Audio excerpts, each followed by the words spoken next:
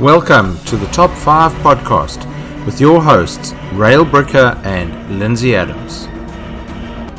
Today's guest is Dave Combs, coming to us from the USA. He's a songwriter, entrepreneur, business executive, and a best-selling Amazon author. Welcome, Dave. Thank you, Rael. I really appreciate being on today, and it's a real privilege to be on your show today. Well, this is the magic of the world, is that we can be sitting on opposite sides of the world and chatting about our common interest in life, business, excellence, and all things in between. So, Dave, for our listeners now who may or may not know the story and music of Rachel's song and how it can change your life, and your book called Touched by the Music, can you give us a little bit of your own background of 120 songs you've written, etc.? I can't adequately describe it as well as you could. Well, I grew up in a musical family, so music was part of my life since I can remember. And actually, I was 34 years old when I first wrote my first song, which was Rachel's song. And that was in 1981. And since then, I've, of course, got it recorded and written more songs and produced more albums. And I got my music played on the radio. Way back then, we used to have what we called easy listening radio stations. Got played on all of those. And even ironically, one of the stories is that my music got taken to Australia by a friend, and it was the number one requested instrumental in the country of Australia for 2 years running on 2CH and 6KY radio stations. And I've got it played all over the world, literally now, on the internet. So I ended up producing over 120 songs. I wrote over 120 songs. I've recorded over 170 and 15 albums. And last year, during the pandemic, when everybody in the world was kind of like we were at home, kind of wondering, when are we going to get this behind us? I spent the year and wrote down all these stories that I have accumulated over the past 40 years about my music. And so thus my book, Touched by the Music, is really full of these stories of how I built my music business and then how it touched both my life and the lives of literally millions of other people as well. So Dave, I mean, that's a long time in the music industry. And obviously a lot of change. I'm a vinyl collector. I have about 400 vinyl albums and about 1,000 singles. I ran a disco in the 80s, and so I had all these singles from the disco. My question, actually, before we get into the top 5, is how has the industry changed with Spotify and YouTube as two main mediums? How has the revenue model changed for aspiring musicians? Well, it has gone strictly from back in my early start was physical sales of originally cassette tapes and then CDs. And I never did produce a vinyl record except for I did do a 45 single of Rachel's song. I did do that in vinyl. That was my first product, actually. But the music business has evolved, as everyone knows, from all those physical products. And then in the late 1990s, we were introduced to the internet and downloading, and Napster came along, you remember, and that was the big controversy over downloads for free. Well, us musicians didn't really appreciate people getting our intellectual property for free because that really devalued our creativity. Well, luckily, the music business then further evolved as Apple introduced iTunes and the digital sale of music through, the 99 cent per song kind of download. And then, as you know, since then, even downloads, I think, are taking a back seat to the streaming media like Pandora, Spotify, iHeartRadio. All of these streaming mediums have now taken off. And so the issue now is, how much do the artists and performers get paid on a per stream basis? Your listeners will probably be as astonished as I was when I calculated it. How much money do you think I get paid for when a stream of one of my songs is streamed anywhere in the world? I would have said a point something of a cent. Exactly right. It's 0.2 pennies. That's the average, 0.2 pennies. Well, you can imagine you have to have a truckload of streams before you get any money of any size at all in today's business model for music. So it is very, very difficult. It's very competitive. It's crowded. The marketplace is very crowded. So that's how the business has evolved. Now, who knows? I like you're talking about your vinyl. Vinyl has, for some reason, made a real comeback. People are producing albums back in a big vinyl record. And I've even thought about doing that with mine, although that's an expensive process at this point for me. But it is an interesting turn of events where things that used to be now come back. It's the sound of vinyl. There's something unique and smooth about those vinyl records. Well, it is. But what strikes me is that it's all the baby boomers and who are buying the vinyl and buying ridiculously expensive systems on which to listen to them. But you actually made a point there about, the competitiveness in the industry. And that brings me to your five top tips. Now, when we spoke initially, you said 5 top tips for, creating a music business or successful music business. And when you sent me the 5 top tips, I went, I'm pretty sure these all apply to business as a broad thing. So, but we're going to use the music industry as the analogy. So what is your first tip for people in the 5 top tips?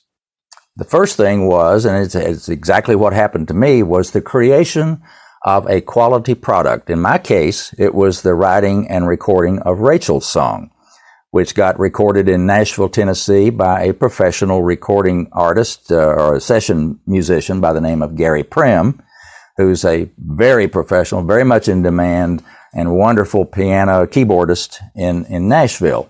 Well, I went from my song, which was only me playing it and written down on a piece of paper, to Gary performing it in the studio in a very amazing recording. So I had the first tenet of my 5 characteristics for building a successful business. I had a quality product. You need something that is a best as you can make it. And I mean, does that matter if in the music industry, using a specific, it's your own original work or it's a cover of someone else's song?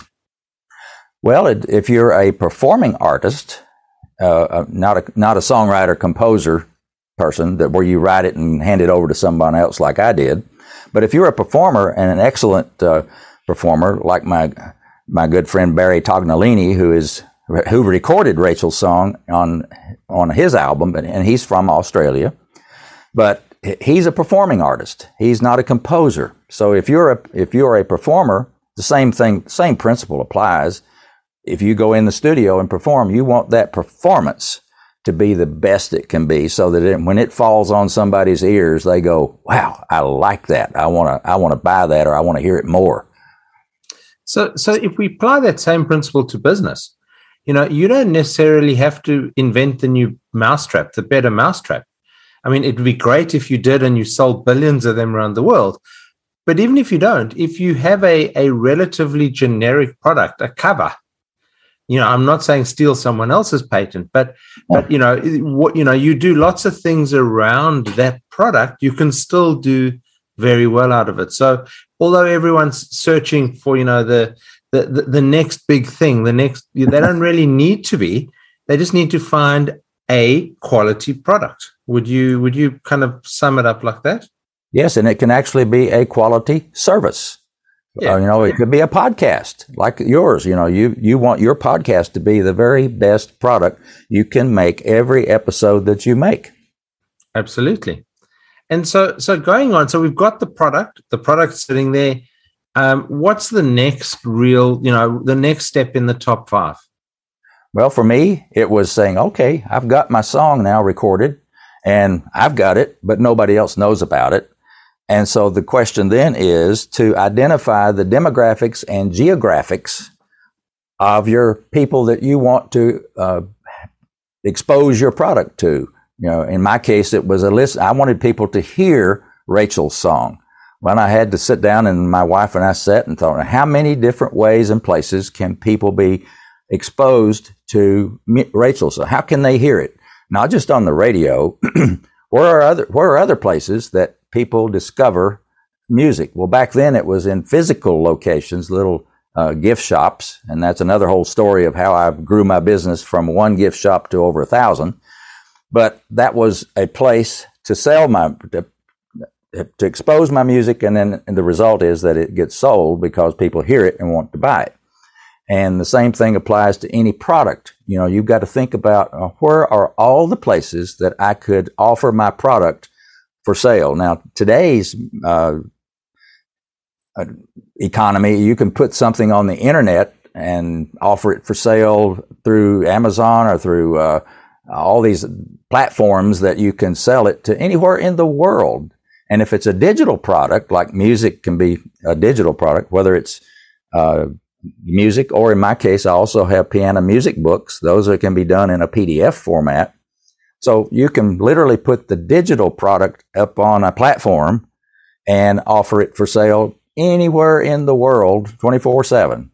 So that's the second thing, is to identify and spend a lot of time thinking about how is the various ways, and small and large, of exposing your product to your potential customers. So talk about your potential customers. You described your music, or you described the radio stations who play it as easy listening. Okay, mm-hmm. That would be the way you described it. So how do you identify, who is the demographic of the easy listening when you write your songs? Do you have an avatar in mind of the person sitting listening to it, or do you write what you feel is the right song?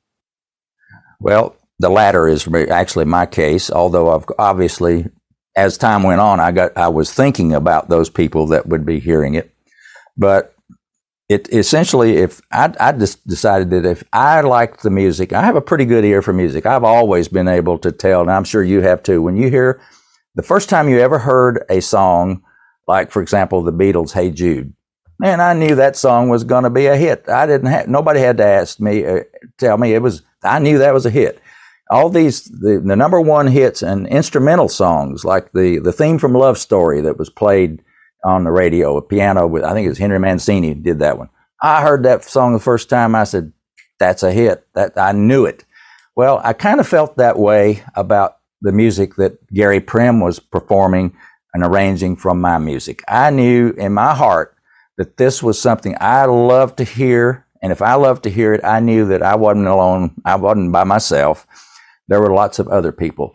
Now, it just so happened that I did do a survey eventually of my customers. I built up a number of customer base, thousands of people eventually.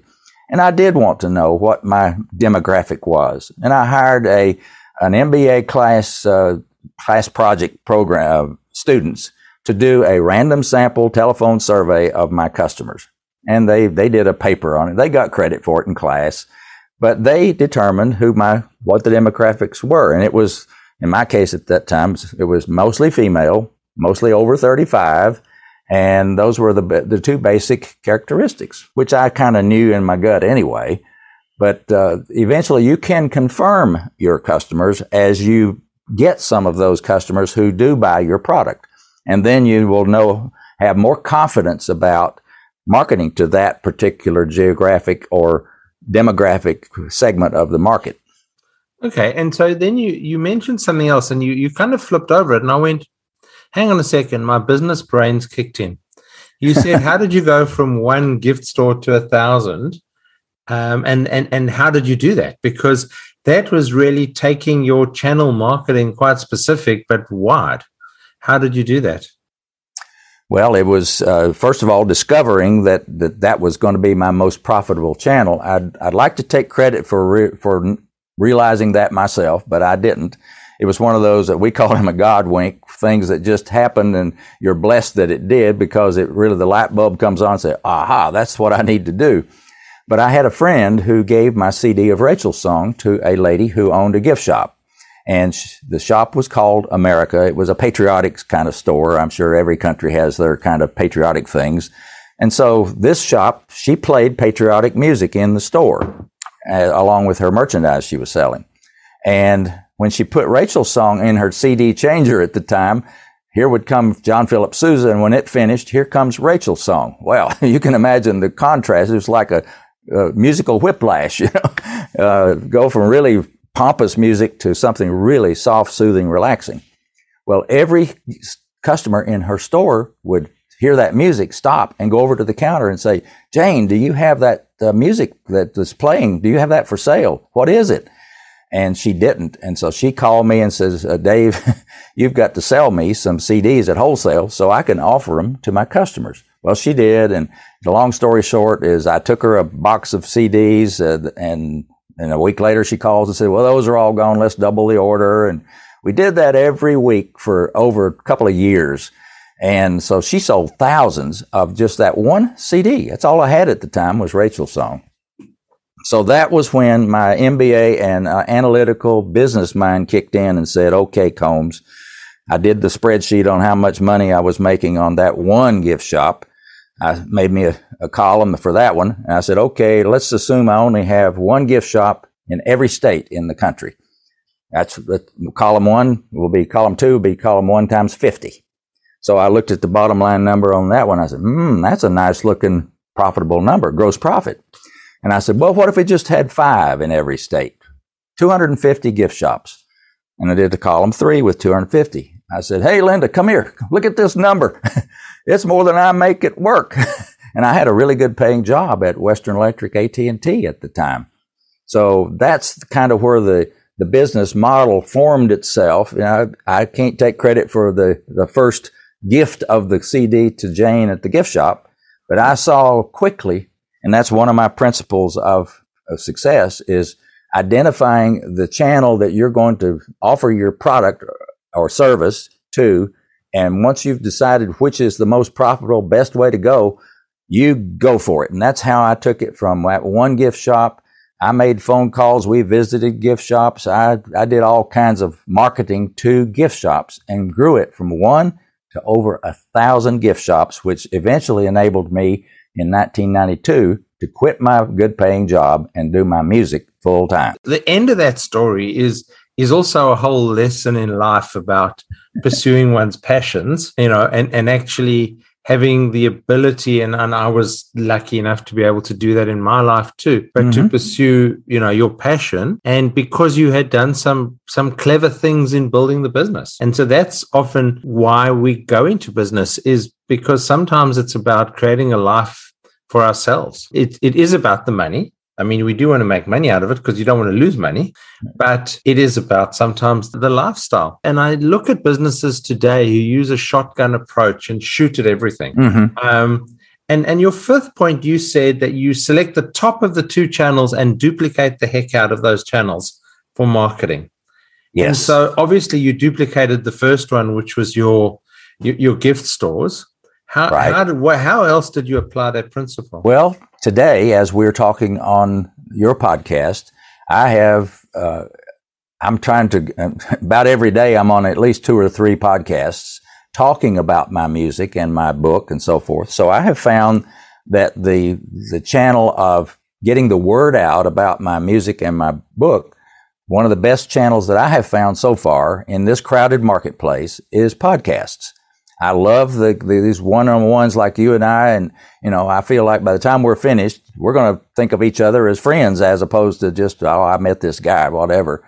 I really enjoy getting to know the hosts of these podcasts. They are wonderful people, and several of them are I still stay in touch with.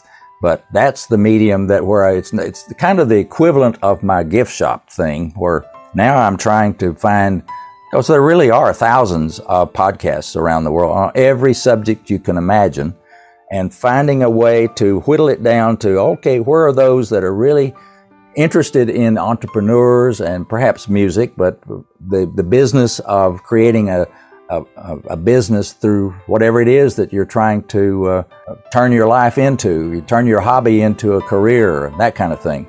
So I'm really enjoying this particular channel now of talking to folks like you. Well, that's what I love. There are 1.9 million podcasts in the world, they say. And at this point in 2022, there's 1.9 million podcasts and growing every day. But it is about standing out from the crowd.